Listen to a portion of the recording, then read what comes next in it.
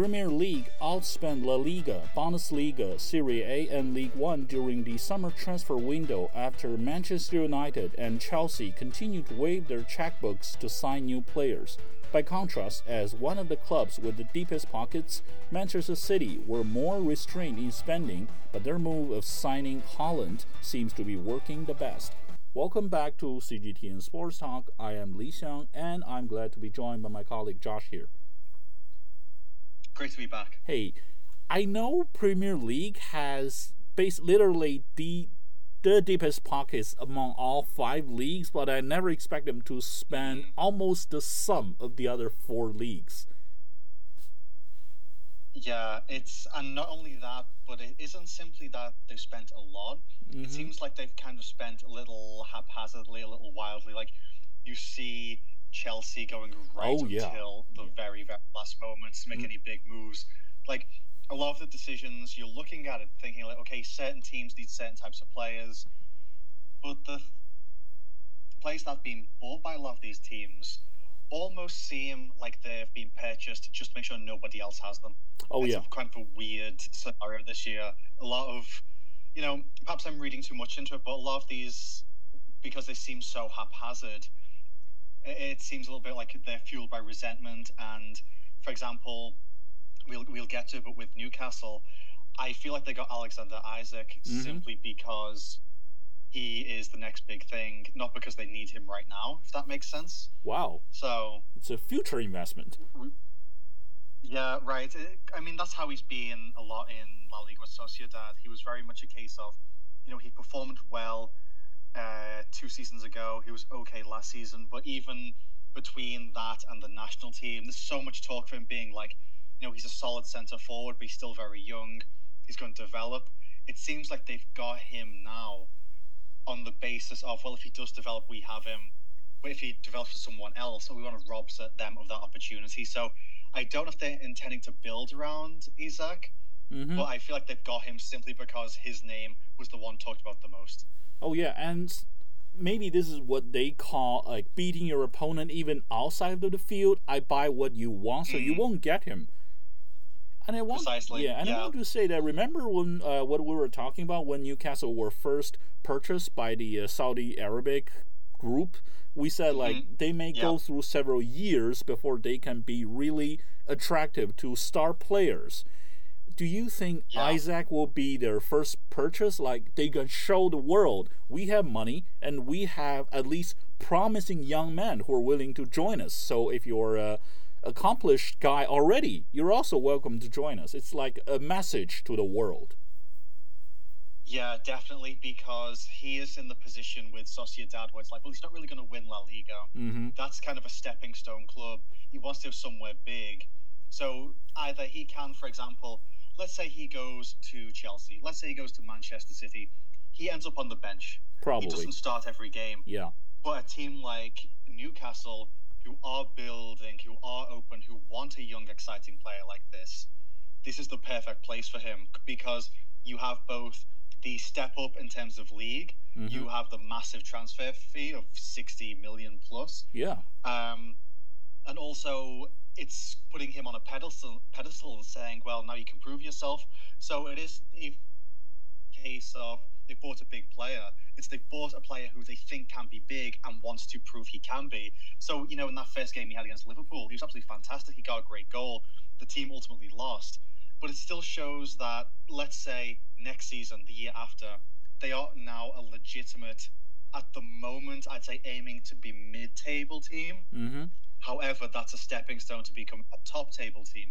So I think this is a very smart signing, not just for them going forward, but like I say, nullifying the quote-unquote Isak threat, perhaps, that another team could have had if they would have taken him away. Yeah, I think they have learned from the lessons of PSG and Man City. Instead of just overpaying players who are supposedly stars but not really, they're now looking at the future, and at least it's a very good first step on the correct path.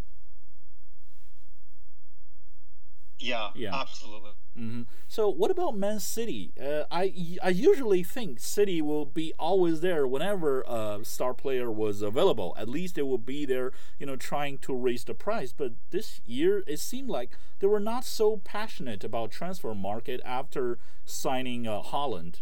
Yeah, but the thing is, I mean, based on how he's been so far, I don't really think they need anyone else at all. That's true. Two I hat remember tricks. before he got to the Premier League, because it's one of those things where the amount of money now in the league, it was basically a case of, is he going to Real Madrid? Is he going to Chelsea? Is he going to Barcelona? There's nowhere else he could have gone. Yeah. And when the talk started with Manchester City, because remember his father played there, it was the Champions League game against Dortmund a few seasons ago, where afterwards he was seen like smiling and joking with Phil Foden. Everyone kind of knew that was where he was going to go.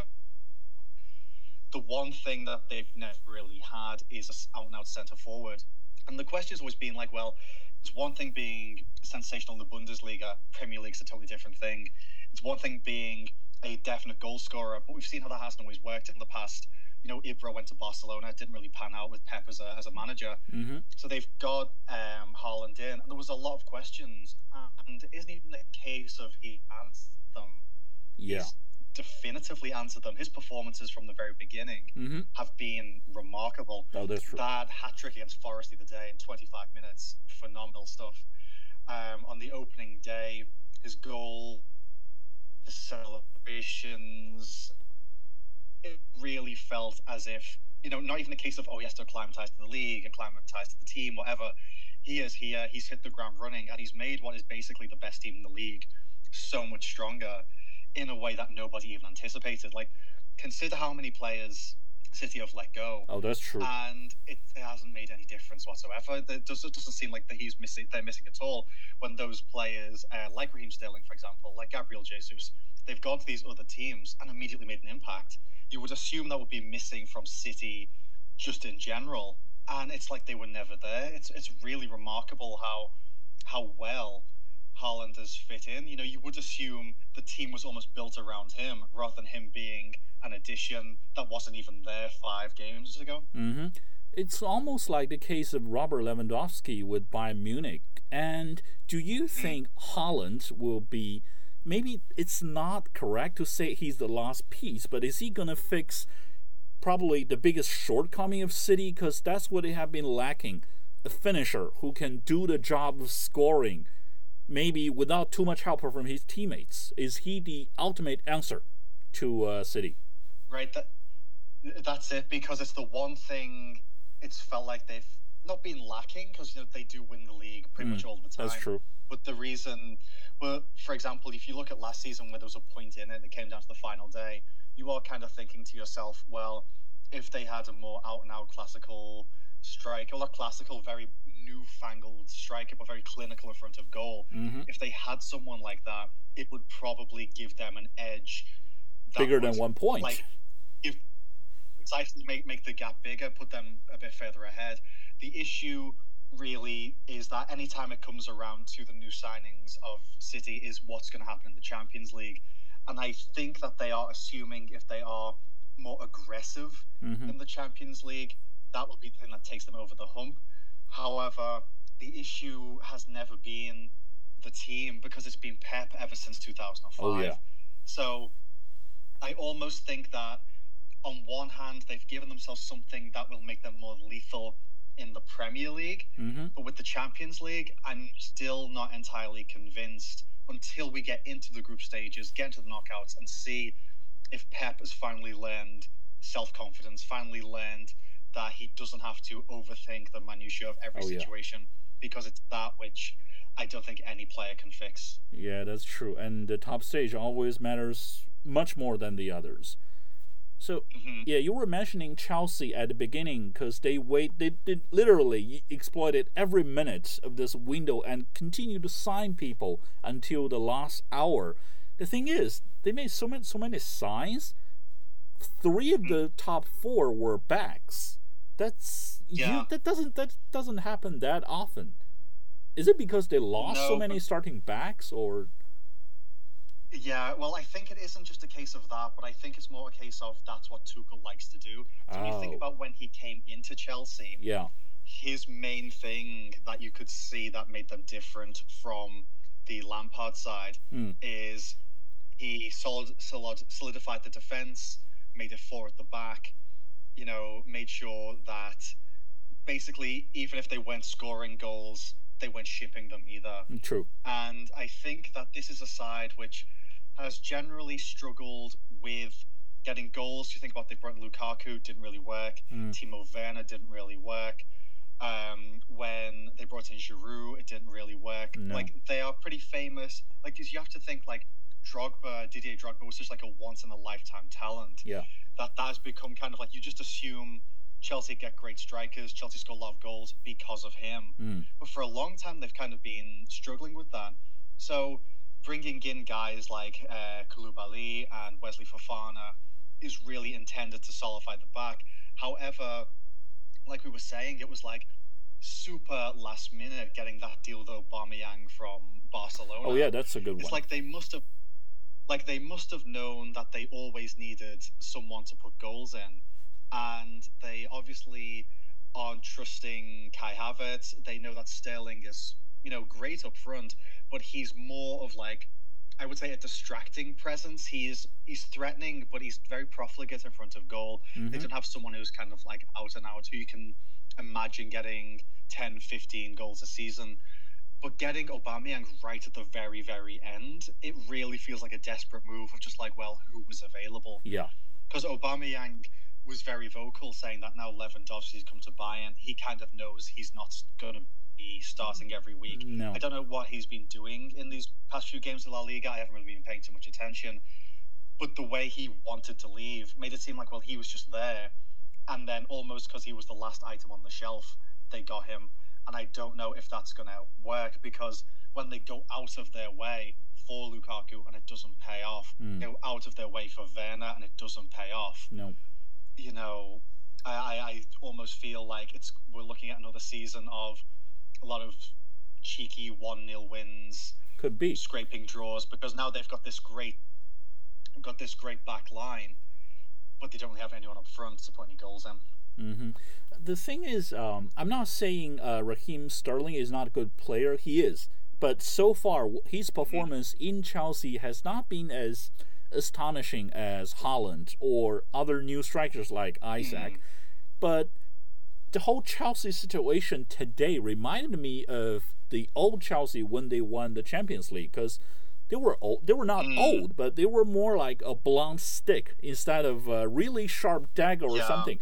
But the thing is, in the Champions League, what matters more than scoring maybe is that first you don't allow goals, and as the game goes on, there will be chances, and there will be chances for players who are not maybe the best strikers, but who are fast enough to grab it when the chance finally comes.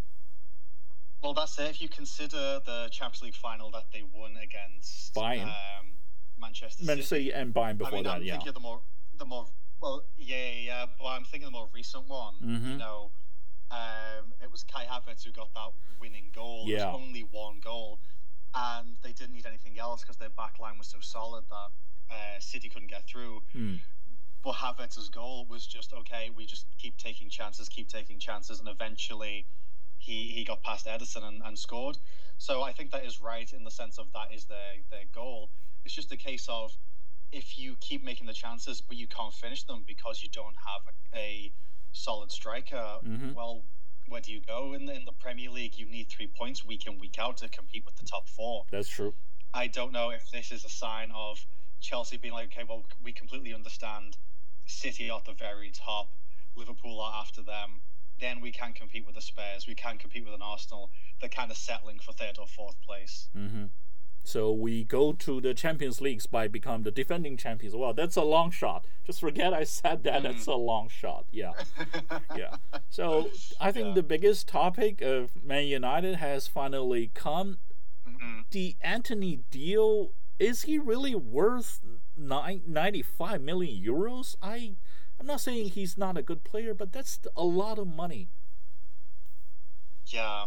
I think on one hand, it goes back to what we were saying earlier about if they get Antony, no one else can have Antony, so they're going to pay for him to make sure he's on their team. Yeah. Also, with the way we've seen like wage inflation, with City paying 100 million for Jack Grealish, the money PSG are putting out there to keep Mbappe, suddenly now agents know, well, we can ask for more, especially from a team as openly and outwardly desperate as Manchester United, who are basically saying we need all the players we can get. You know, I think it was Gary Neville on Sky Sports was like, well, if I'm coming to this team, why wouldn't I just say add an extra 0 to the contract, add an extra 10 million to the contract, because I know you need me more than I need you. And I think that's what's happened with Antony, with Casemiro. Both of them have come in.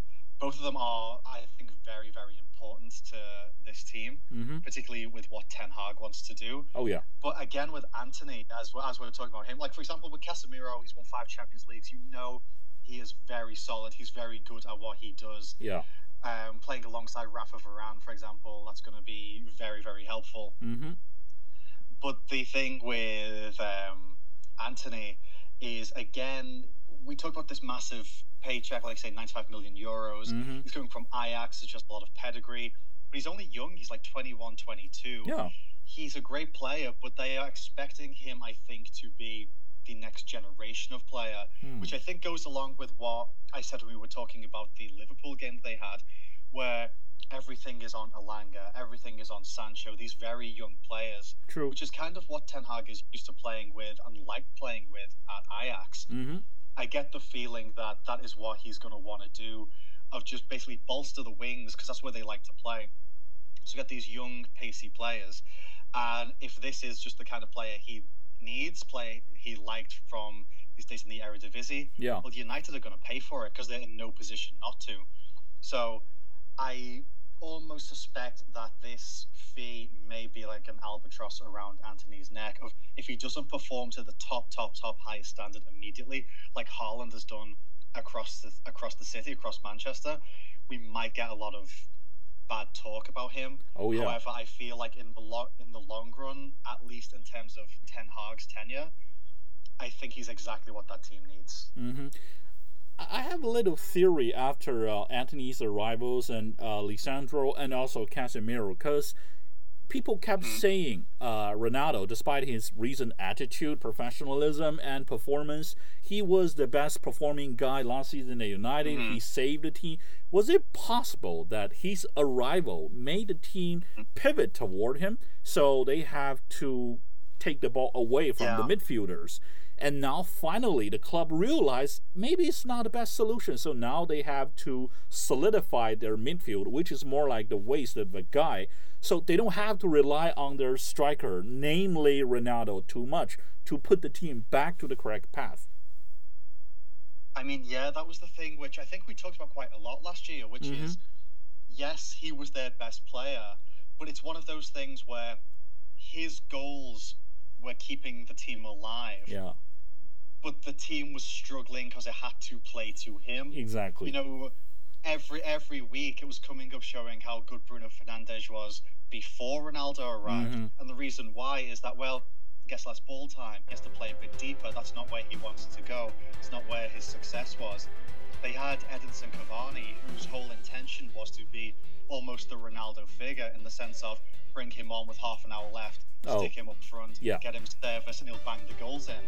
But then when Ronaldo comes in, you can't just put him on for the last half hour. He has to play the whole game. So you have to spend the whole game going up the wings, crossing the ball in. Ronaldo's never going to track back. Suddenly your midfield is more exposed because there's less bodies there. So it is very much a thing where, while you have him at the top of his game, you know exactly how good he can be, but only if you play to his weight. The same thing happened to Juventus with Paulo Dybala. Yeah, that's true. The next big thing. Yeah. But now he has to play slightly further wide to cross the ball in, so everything can go through Ronaldo. And I do get the feeling with how Ten Hag hasn't been starting Ronaldo, has been benching him, has been using him as like a super sub almost in the last half hour, last 15 minutes. I get the feeling that the balance of power has slightly shifted now away from the superstar player to the manager who can get the team out of the doldrums. And I am quite surprised that Ronaldo hasn't gone somewhere else, because he must know from those first few games he's no longer the privileged guy. Yeah. I think so much for today. Thank you for listening. Hopefully we'll be hearing from you guys very soon next week. See ya. See you then.